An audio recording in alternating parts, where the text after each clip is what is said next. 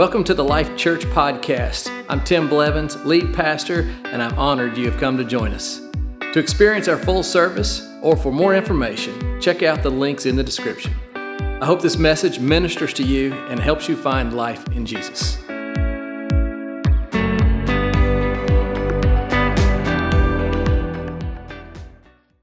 Good morning, church. How are you today? Good morning. Good morning. So glad you came, and it's an honor to be with you today. All our guests that are with us, can you join me in giving a clap for our guests? It's great. Love you guys. We hope you experience God while you're here and come back to see us. So we're in a series called Fans and Followers, and we're going to continue that today. Before I jump into it, I want to remind you that next Sunday is our Baptism Sunday, and so we'd like you to be a part of that. If you've never been baptized, you can sign up at our website. But that's next Sunday where you make a public profession of your faith. And so we invite you to do that. We always do it like this, though. I think it's so exciting because we put the baptism tank out under the carport there. After service, everybody goes out there, and as people are being baptized, we all celebrate. It's intimate. It's great. And so you will love it. So if you're not being baptized, be sure to stay a few minutes and be a part of that. That'll be great. Okay, you ready for the message today? I believe God's got something for us, and so I'm ready to preach. And so I want to talk on the topic of who's the boss. So, who is the boss of your life? Is it you or is it God? So that's the way we're headed with it today. Who is the boss? And so, how many of you ever been to a football game or you've seen on TV and they hold up this sign, John 3:16? Have you ever seen that? This started back in the 1980s. Maybe some of us that are a little older will remember the rainbow-haired guy. He wore a rainbow wig and he held up the sign. Any of us a little bit older folks remember the rainbow guy? Come on, raise your hand. Help me out. I saw it. But it formed this trend of people today. They still hold up, you'll see them out in the fans like this, and it's kind of fun. You know what John 3:16 stands for? It's the Bible verse, and for God so loved the world. Remember that verse, that he gave his only begotten son. Whoever believes in him shall not perish. Remember that. Okay, great. So, the reason he would hold that up would be as a way to intrigue people to look this up and hopefully become a follower of Jesus Christ. And it's a great verse to help someone begin a relationship. And it's a great verse. But I was just kind of thinking, why this verse? Maybe there are other verses that could be held up. And so, this verse right here, Deuteronomy. You've never seen this one out there, and you'll understand why. But if you ever see in a stand someone hold up Deuteronomy 28:27, you're going to think, well, why'd they do that? Let me tell you what it says. This is a great verse to hold up. Because it says the Lord will afflict you with boils in Egypt and with tumors and festering sores that itch and you cannot be cured. And we don't hold that up. Nobody's going to say, well, I want to go meet your God if they held that sign up. So you're probably why is that in the Bible? Well, in the Old Testament, if you did not obey God, some pretty rough stuff came. So this next one, I've never seen this one at a stadium either. I don't know if you probably haven't either. This is another Deuteronomy. So if you ever want to read some Old Testament verses that teach you what, can happen if you don't obey God. But fortunately, we're on the other side of the cross with grace. But Deuteronomy chapter 14:21. Actually, I think it's good advice. I think that if this is actually a good advice one, you may not recognize it first, but Deuteronomy 14:21 is do not eat anything you find already dead. So don't eat roadkill. Simple. I'm fair. That's a good verse. Now that may not lead you to Christ, but that's good advice. So wouldn't you think let's not, if you see it on the road, just let it be. Let it be. This next one, this is Hebrews 13:17. So a great verse. I mean, this is an amazing verse. You're going to want to know what it says. You're at the game though, they just put the verse up and you have to go look it up, intrigue you. I'm just not going to tell you what this one is. You're just going to have to wonder what is that one? Now, take a picture of me. It's all right. But get that in there. Got it. Thank you. Post that, tag me, it'd be great. But so listen, here's what I don't want you to do. Do not look this verse up while I'm preaching. All right, don't do it. You've got your phone. Some of you are already doing it. Stop. Don't do it. Because if you do it while I'm preaching, you're going to know why I told you not to look at that, and you're going to be like, oh, he got me, okay? So I know you want to. Don't just wait. You can do it. Just awesome. But that's probably not a verse that's going to lead people to Christ. There's probably some other verses that you might want to use. So I was thinking about what Jesus did to lead people to follow him. And he didn't have John 3:16. He used a verse like this. Let me read this to you and you see it on the screen. John 3:16. Sorry, did I get the wrong one? 16:24. Sorry, thank you. I can't even say it right. Matthew 16:24. Listen to what I mean, not to what I say.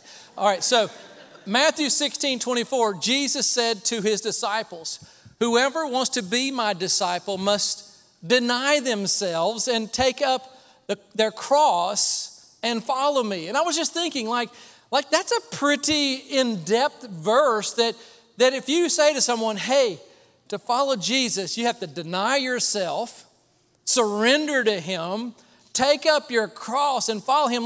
But you know what? Jesus wasn't afraid to challenge people to a deeper walk with him, to surrender their life. Here's another one I was thinking about that Jesus used to create followers. And this is out of Matthew as well. This is Matthew 19:21. And he said this, if you want to be perfect, go and sell all your possessions and give the money to the poor, and you will have treasures in heaven. Then come follow me. And what he was saying is what's going to be the most important part of your life? Is it your money or is it Jesus? Who's the boss of your life? And he wasn't afraid to challenge people that when they became followers, what it might cost them.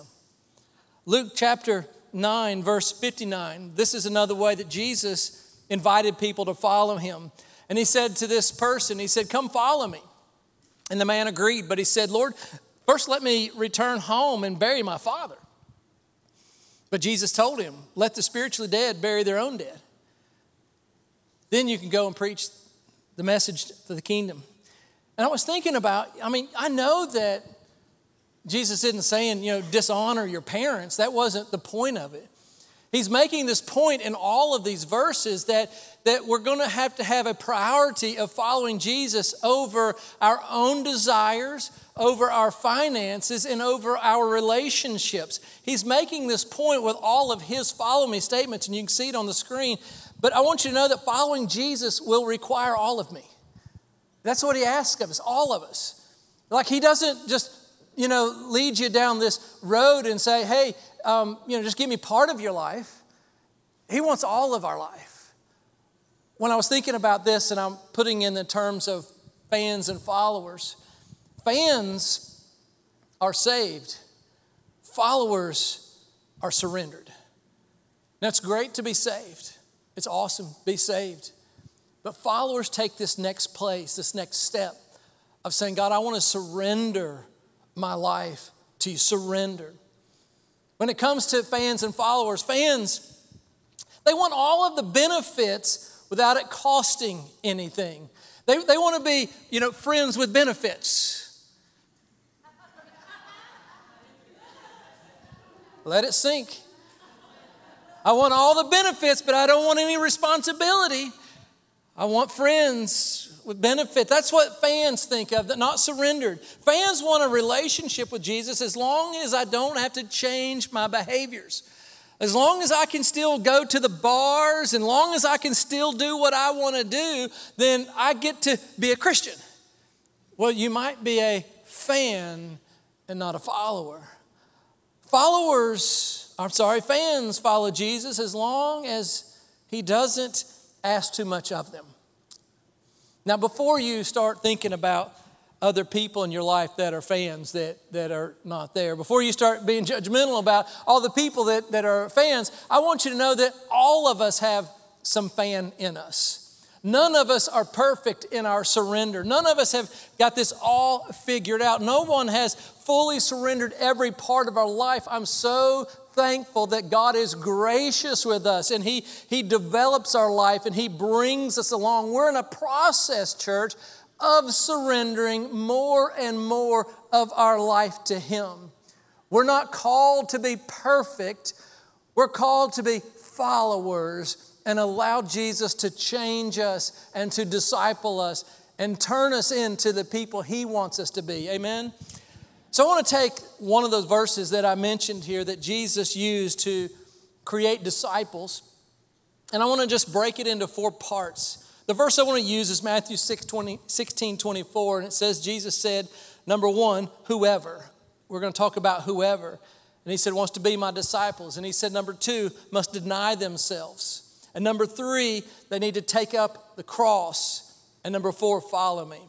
And so we'll start with this part where Jesus said, whoever wants to be my disciple, whoever.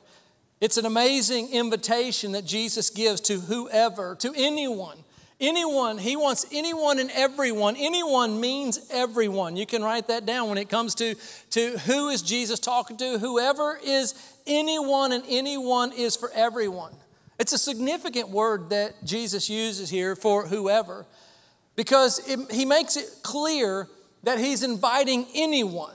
He's inviting any person that you see to become a follower of Jesus Christ. Anyone that you come into contact, you need to know that He wants that person to become a follower of Jesus Christ. And I'm so grateful that Jesus doesn't begin with pre-qualifications. I'm glad He doesn't size me up before He calls me. No pre-qualifications. Pre-qualifications are for bank loans and for credit cards. And that's what pre-qualifications are for. He doesn't pre-qualify us to become part of His family. So a few years ago, we had experienced some financial setbacks in our life, and my credit score took a beating, and it dropped. And then in the middle of that, I needed to buy a car, and so I'd gone to a dealership knowing my credit score was low. I was very nervous. I was apprehensive because I didn't know if I was going to qualify for the loan. I didn't know if I didn't know if I'd be accepted. And so when I went in and sat down, I was worried about it. And then the salesperson, I knew that when he went to pull my credit score, I knew that I'd be found out. I knew my failure. I knew he'd go, oh, he's messed up in life. And he would have some marks against his life. A lot of people feel like God and church are that way. They feel like they're afraid to be real because what if they find out something of my past? What if they find out I have a failure or a problem in my life? Will I be accepted in church and by God? I want you to know at Life Church, every single person, everyone is anyone, is welcome in this house. Come on, give that a clap. Because guess what? You and I were welcome and we weren't perfect either. And so we need to know that everyone is welcome. I'm so glad that God didn't pre-qualify us. He qualified us. As a matter of fact, no one is qualified. That's why the cross, and that's why Jesus' grace is so powerful for us. Because He is the one that qualifies us. He is the one that went to the cross and He took the punishment and the payment for our failures so that we can be free. The grace of Jesus is greater than our biggest failures and our deepest regrets in life. And so Jesus calls everyone, anyone, to be His follower. But be clear, as He accepts everyone, He also says, I need you to be aware that I'm going to ask you to surrender your life. I'm going to ask you to change along the way.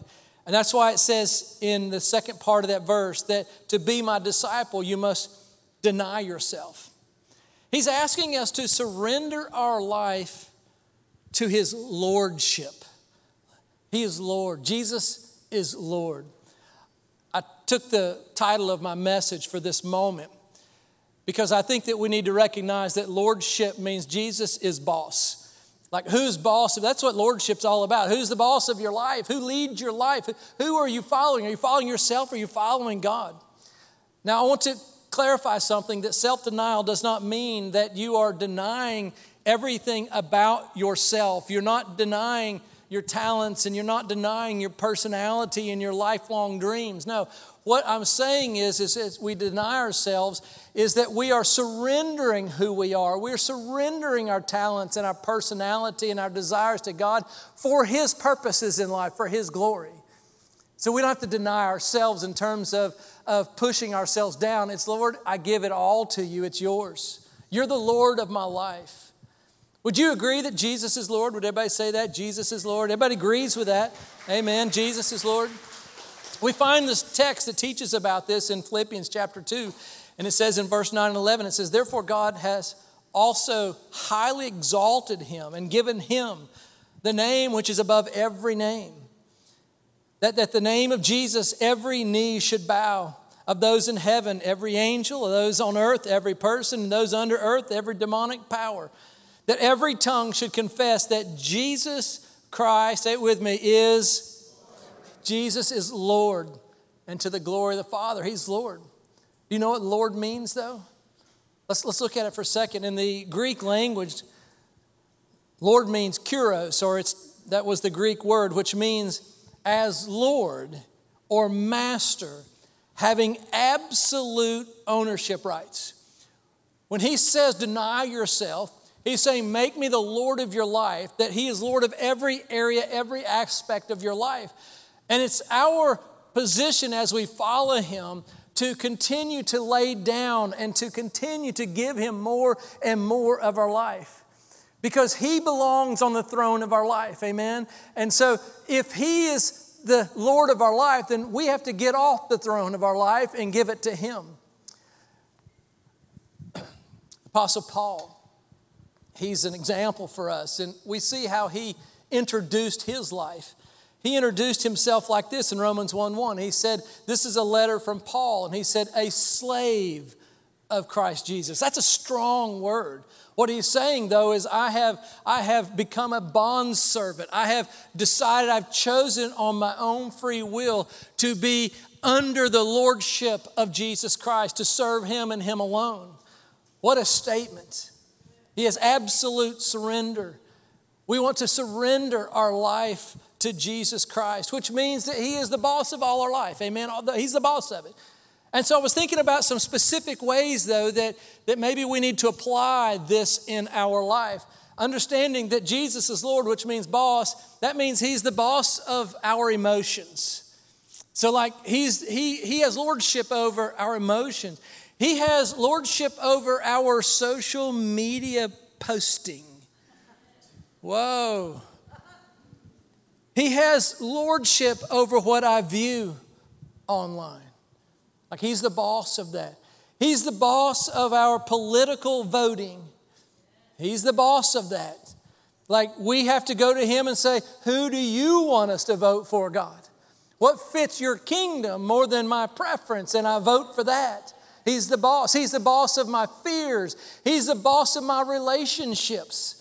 Maybe you're in a dating relationship and maybe the Lord would say, that's not the best relationship for you. You have a decision to make. Will you be led out of your desires or what Jesus wants for your life? He's the boss. He's the boss of your money. Amen. He's the boss of our time. He's the boss of our talents. Listen, he has lordship over your shopping in life. So maybe I'm messing with some of you. You know what else? He's the lordship of my golfing. It hurts me at times. I love to golf. I love it. I would choose golf all the time if I could, and it's just fun. But sometimes it can begin to run my life a little bit, and I got to say, Lord, you're the Lord over it all. Amen. He's the Lord. I love baptisms. You know why I like baptisms? Because it's an outward expression. It's a demonstration of our surrendered life to Jesus. When we baptize people, we fully immerse them underwater. In other words, you are identifying that your entire life is submersed, submitted. Your old life is completely gone, and you are rising to a brand new life to serve God, but fully submerged. So when you get baptized next week, I'm going to press every part of your body in the water to demonstrate that your entire life is fully submitted to God, right? Like, so if your toe is up, I'm getting it. Like every part of your life goes down because you want to be submitted, submerged to God. The Bible says in Colossians 2:11, it says, for you were buried with Christ when you're baptized. And so it's a representation that my entire life, God, I'm surrendered to you. All of me. all of my life, all of the different parts and functions of my life, from my time to my money, to my golf, to every part of my life, God, I give it to you. And it says, and with him you were raised to a new life because you trusted the mighty power of God who raised Christ from the dead. Some of you need to be baptized next week. If you've never been baptized and said, I'm surrendering. I want everybody to know I've surrendered my life to Jesus Christ. And I want you to get baptized. Sign up online and get baptized. Some of you, though, maybe you have held on to some areas of your life, and you hear today that God is asking you to surrender something else to him, to surrender a part of your life that you've been holding on to. And God would do that. He would challenge you to surrender it to him. Maybe this could be a moment for you to say, you know what, I'm going to get baptized again just to demonstrate that my entire life is surrendered to God. And so I want to challenge you to surrender part of your life to God. Maybe you need to surrender some areas today, and this is your challenge. What is God speaking to you about that needs to have some baptism on it? Maybe you need to baptize your social media. Maybe you need to baptize your relationships. Maybe you need to baptize your debit card. Maybe there's something, it's like somebody gets baptized. They leave their hand out of the water, but their wallet's still up. No, everything is his. I'm going to bring my golf clubs next week. We're just going to baptize it all and say, God, it's all yours. Everything is yours. Jesus is Lord of all. What area of your life is Jesus talking to you about? So after Jesus says to be his disciple, you deny yourself. And then he says to take up your cross, This means that the cross is our victory in life. That's what it's talking about, your victory. Some people totally misunderstand this verse. When they hear about take up the cross, you may have heard someone say this before. Well, they'll say, that's just my cross I have to carry in life.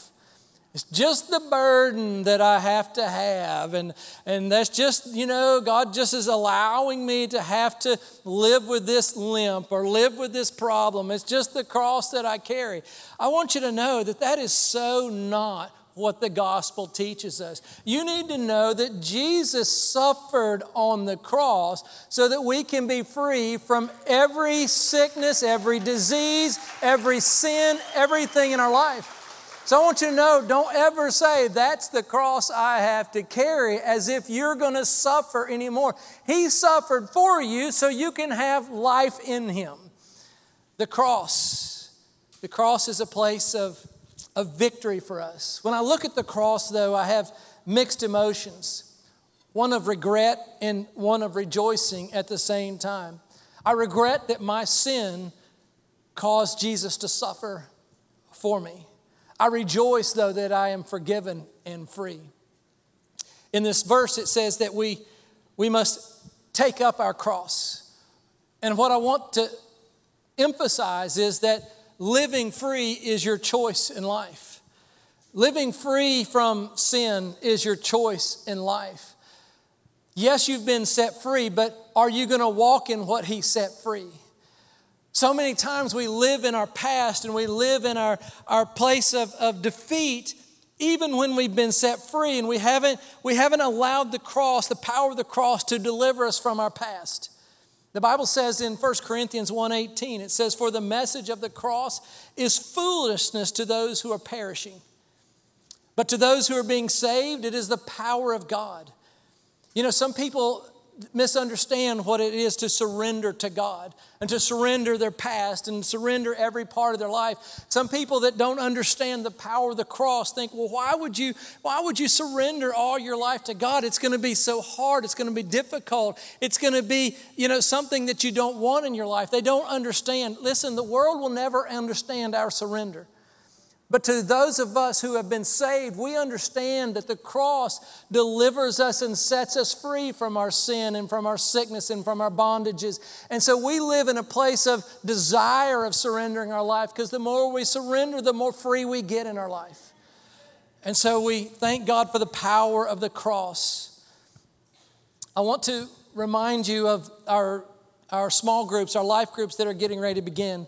And we have a group called Freedom Groups. And I want to just give a moment of advertisement for that group, because the Freedom Group is a small group curriculum that takes 12 weeks. And over 12 weeks, you're going to learn about how the cross has set you free from bitterness, and how the cross has set you free from past hurts and past wounds. And it's going to lead you through a process of getting freer and freer in your life. Then it concludes with a small retreat, and we have a time of ministry. And so when you come to this little retreat after this class, we're going to pray for you and believe that God separates you from all those past wounds and hurts. And then we're going to lay hands on you, and you're going to be filled with the Holy Spirit to replace all that's been gone. It's a most amazing class. I want to encourage you to take this class so that you can be free. God wants you free indeed, amen?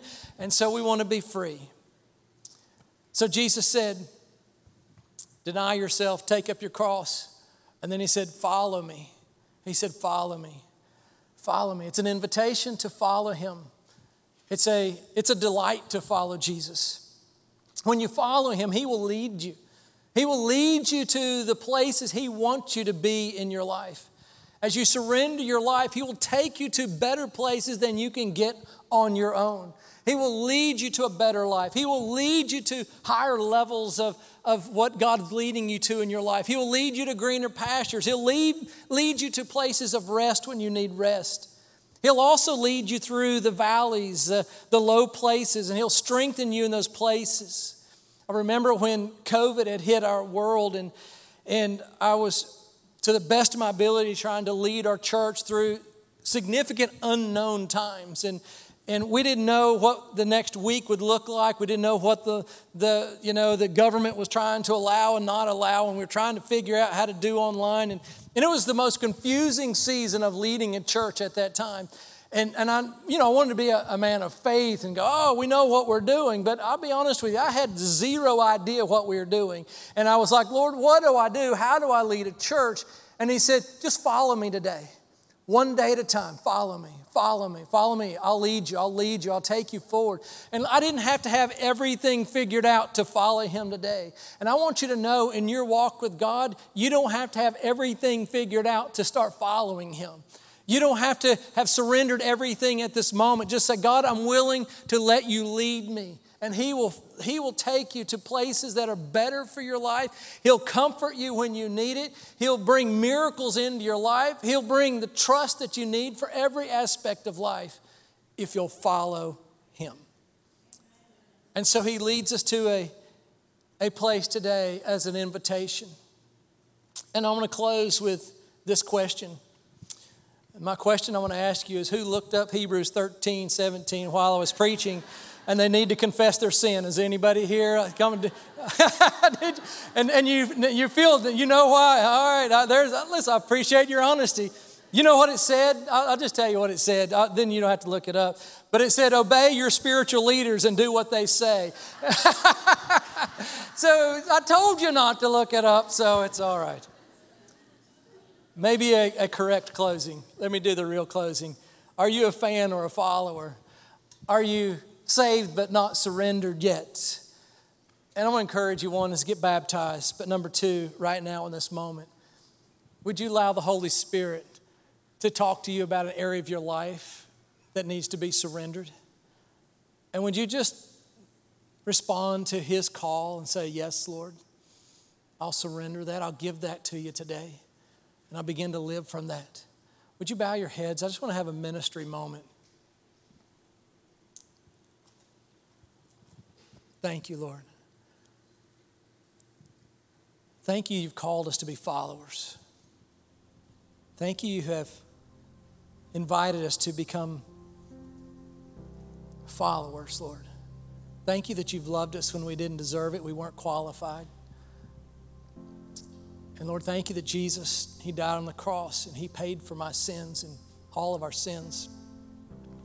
And Lord, if there's people here that have never made a decision for the first time to follow you, would you speak to their hearts? Let this be a moment.